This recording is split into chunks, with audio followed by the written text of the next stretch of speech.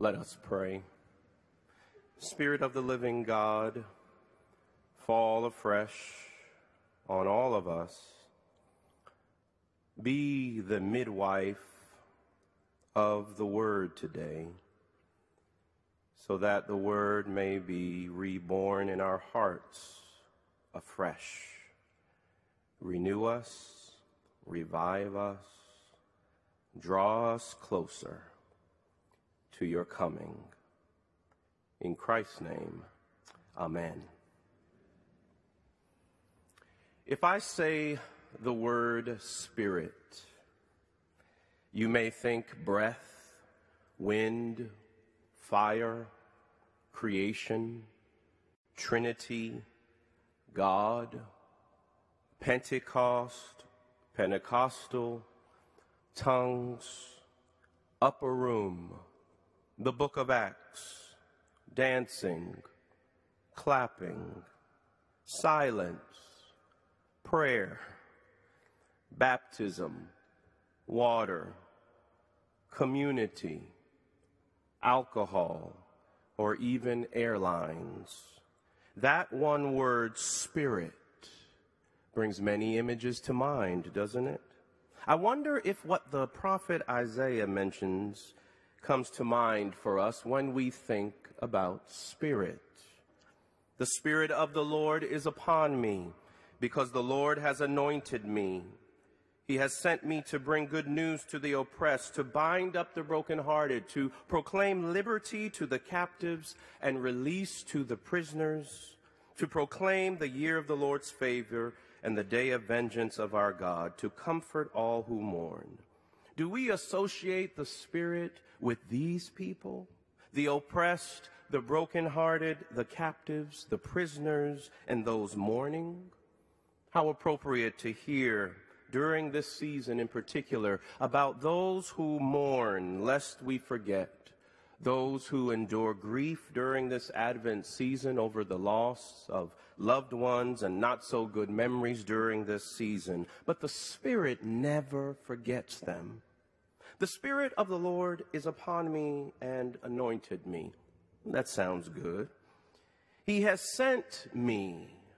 Okay, I get that, because God sends Duke students on spring break mission trips through the chapel. He has sent me to bring good news to the oppressed, to bind up the brokenhearted, to proclaim liberty to the captives and release to the prisoners, to comfort all who mourn.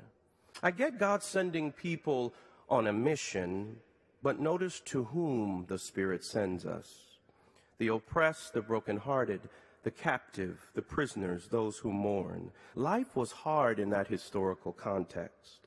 For the people who had endured Babylonian exile, and now it seemed as if their hopes were dashed, because life wasn't what they had imagined post-exile. It wasn't a grand homecoming party for them. They were still in pain, and what we might observe is that the Spirit resides in, or at least the Spirit sends us to, the place of pain where the people are in pain. Remember at the beginning of creation, how the Spirit was present when darkness covered the face of the deep and there was a void?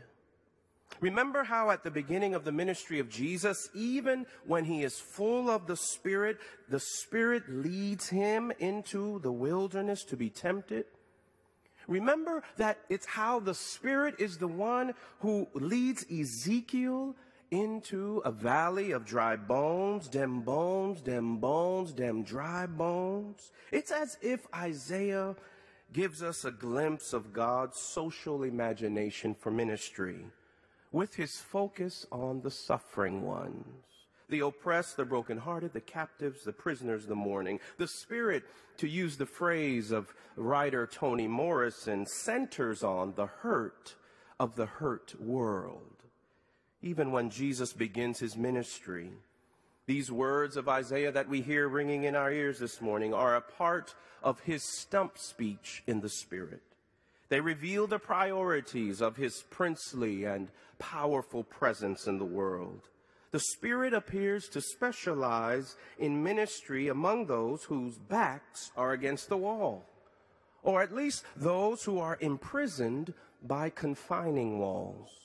I mean, in terms of modern-day prisons, a historian of CIA secret prison experiments and interrogation techniques reminds us, if subjects are confined without light, odor, sound, or any fixed references of time or place, very deep breakdowns can be provoked. And it is precisely there, at the broken moments of broken people, in broken spaces, where the Spirit breaks in and does ministry. In fact, the Spirit breaks our brokenness. We find God most often with the wretched refuse, or the wretched of the earth. God, the Spirit, sends us to them, to those no one else wants to encounter, to those on the borders, to those outside of our pristine neighborhoods. You know those people, don't you? God chooses those who are foolish and those who are weak, those who are low and despised in the world. God chooses those, the oppressed, the brokenhearted, the captives, the prisoners, those mourning. This is the church's mission in the power of the Spirit, because the Spirit moves us in that direction. I mean, why does the Spirit work on behalf of those on the underside of life, the hurt of the hurt world? Why such a focus on the suffering ones? It may be because this is who God is in God's own self. I was hungry. I was thirsty. I was a stranger. I was naked. I was sick. I was in prison. I was oppressed. I was brokenhearted. I was captive. I mourned. The Spirit prioritizes people in pain because God is a crucified God who is acquainted with human grief, sorrow, and suffering. It's not just that the Spirit ministers to these people, but that the Christ, the Anointed One, Jesus, is actually one of them. That's who comes to us this Advent season. And the ministry of the Spirit is intertwined with who God is, tied to God's nature. And it's a focus that should give us pause this Advent, as we bask, many of us, in the consumeristic glory of presents and shopping. The coming or the mission of the Messiah really has nothing to do with wrapped gifts, but it has everything to do with a ministry to, with, and for those on the margins, those in East LA, or East Harlem, or East Durham.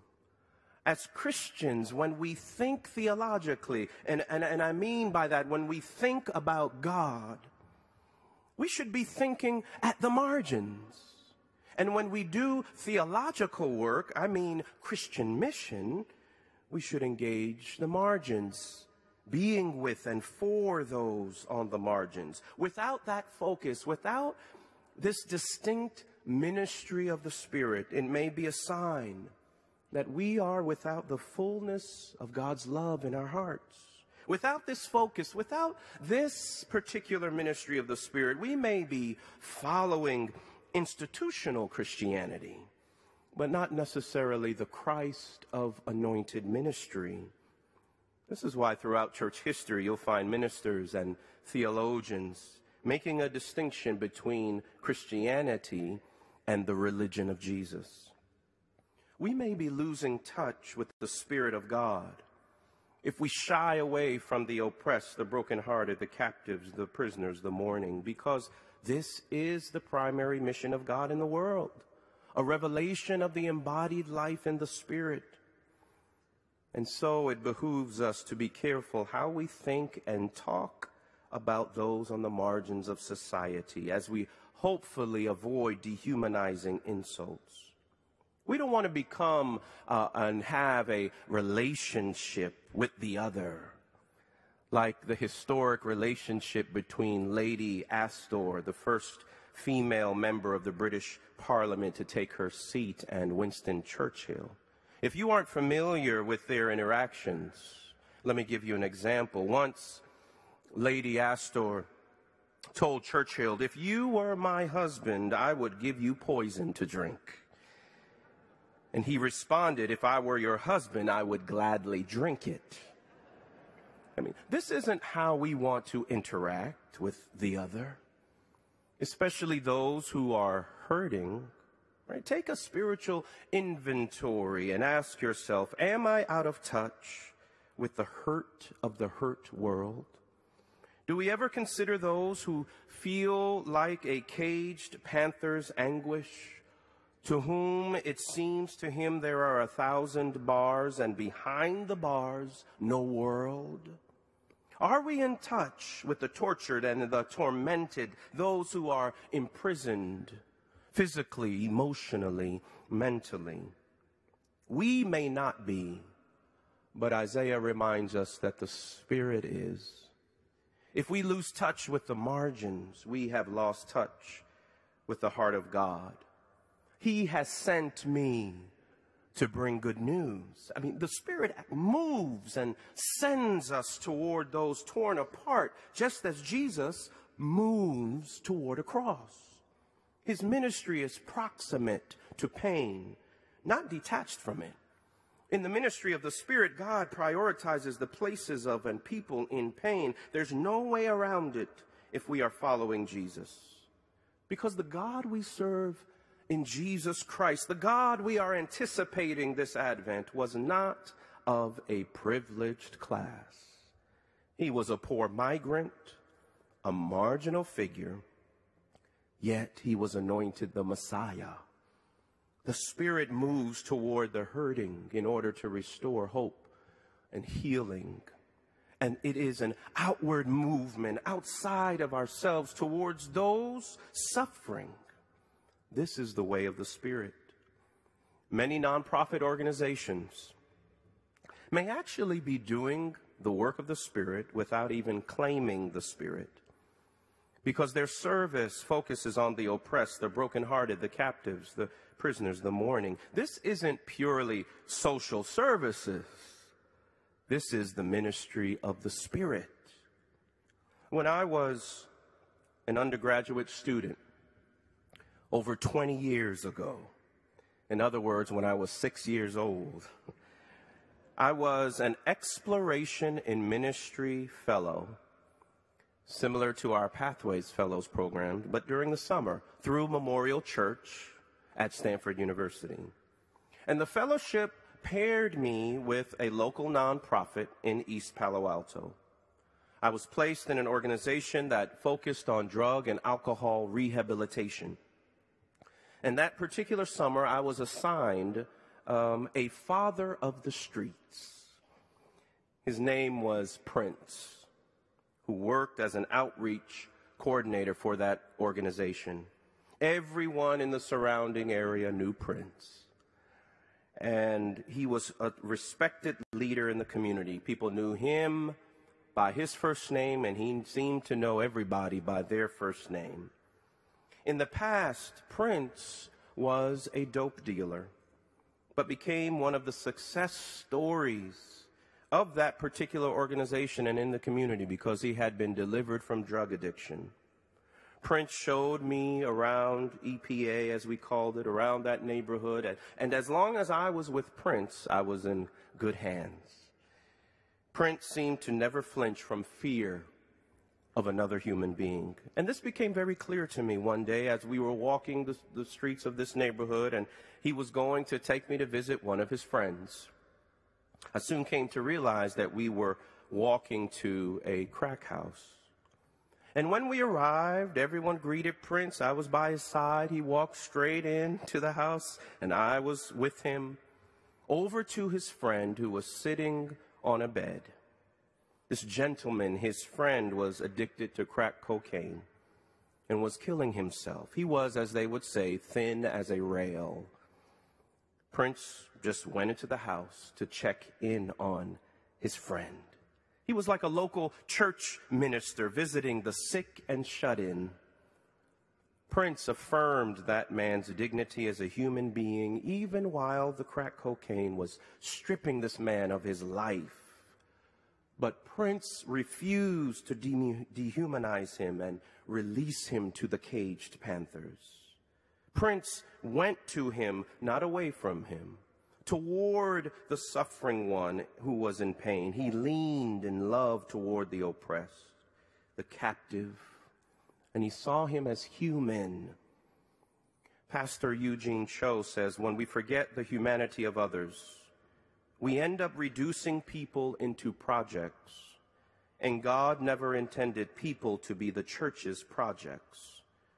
Prince's friend clearly was not a project for him, but a person who wasn't well. So the question is, how do we treat those who aren't well, who are captive in some way? How do we treat those who are poor through our policies and protocols and personalities? Do we live lives that avoid the outcasts and those suffering?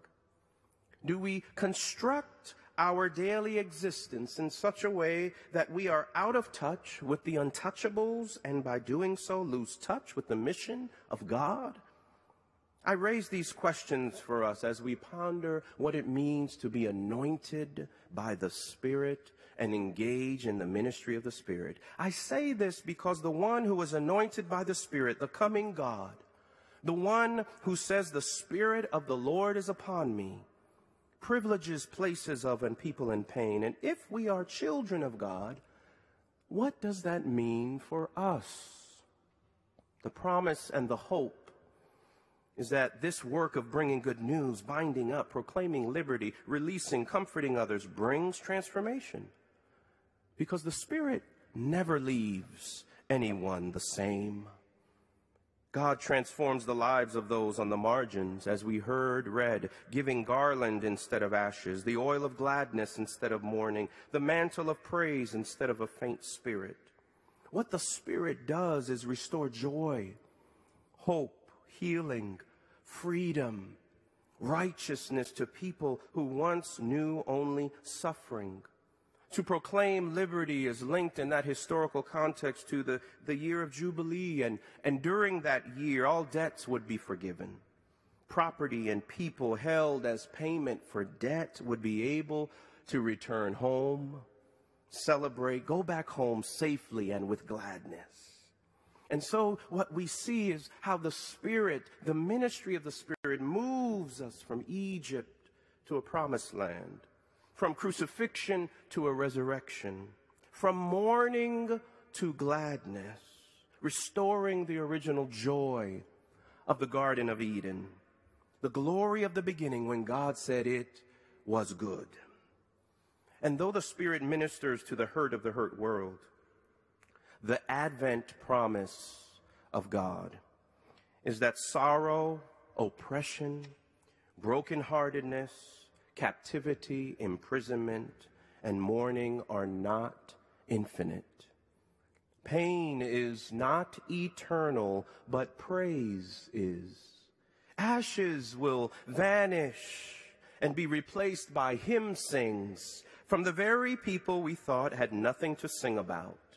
Because in the Spirit, names like outcasts become oaks of righteousness.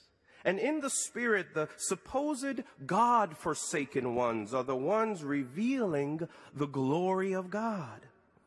You can never count anyone out because you can never count God out. The Spirit redeems and restores people so that they can return home without regrets and debts to be paid. They can go home and finally be free. And what I love is that those who may have been counted out are the very ones the community has to count on to rebuild the society and all that was destroyed. The deemed outcasts in this vision are needed and critical to rebuild a broken society because it was their absence that devastated the community in the first place. It's remarkable that the oppressed, the captive, brokenhearted, the prisoner, the mourning, the one suffering, end up doing what God did for them. They shall build up the ancient ruins, and they shall raise up the former devastations, and they shall repair the broken cities and the devastations of many generations. They are the ones that the community has been waiting for to help them become whole again. Because without that one lost community member, that son or lost daughter, we cannot be one. We cannot be whole, and we will remain ruined.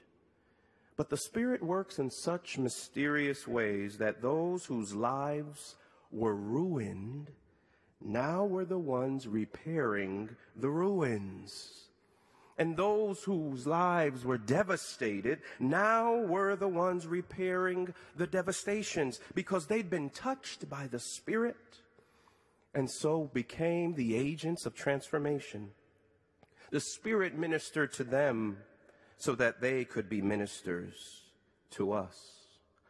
Sometimes we may think that the least of these among us are the objects of ministry rather than subjects, human beings. But what the Spirit reveals is that those whom we think we are ministering to may be ministering to us without our even knowing it. We need them because the Spirit is working through them to restore us, to rebuild us. God uses the margins, perhaps to convert us, literally to turn us to the Spirit's way of doing ministry, to bring good news to the oppressed, to bind up the brokenhearted, to proclaim liberty to the captives, to release to the prisoners, and comfort to all who mourn. This is the Spirit, ministry of the Spirit. So will you join me this Advent in this ministry? In the classic TV series MASH, set in a mobile army hospital during the Korean War, doctors received many patients. But there was one patient who came who believed he was Jesus Christ. Arnold Chandler was his name, and he had been a bombardier in an airplane and dropped many bombs on many people. And because of the trauma of it all, eventually his mind snapped. And he decided that he was no longer a man named Arnold Chandler. He was Christ the Lord. This appeared to be a mental condition that would require a lot of therapy, and so a psychiatrist eventually came and approached this man at the hospital and told him, "You say you are Christ, and yet here you are in an army hospital in the middle of a war. What could Jesus be doing here?" With tears streaming down his face, the supposed mentally ill man replied with these words, "I am Christ the Lord. Where else should I be? These are my children." Tear-stained Jesus Christ in a wilderness of war, among the oppressed, the brokenhearted, the captives, the prisoners, and all who mourn. Tear-stained Jesus, in the power of the Spirit, is among us. For the Spirit of the Lord is upon him, and he has been anointed to come to us. And he's coming to you even now. May we have eyes to see and ears to hear wherever tear-stained Jesus may be found. Amen.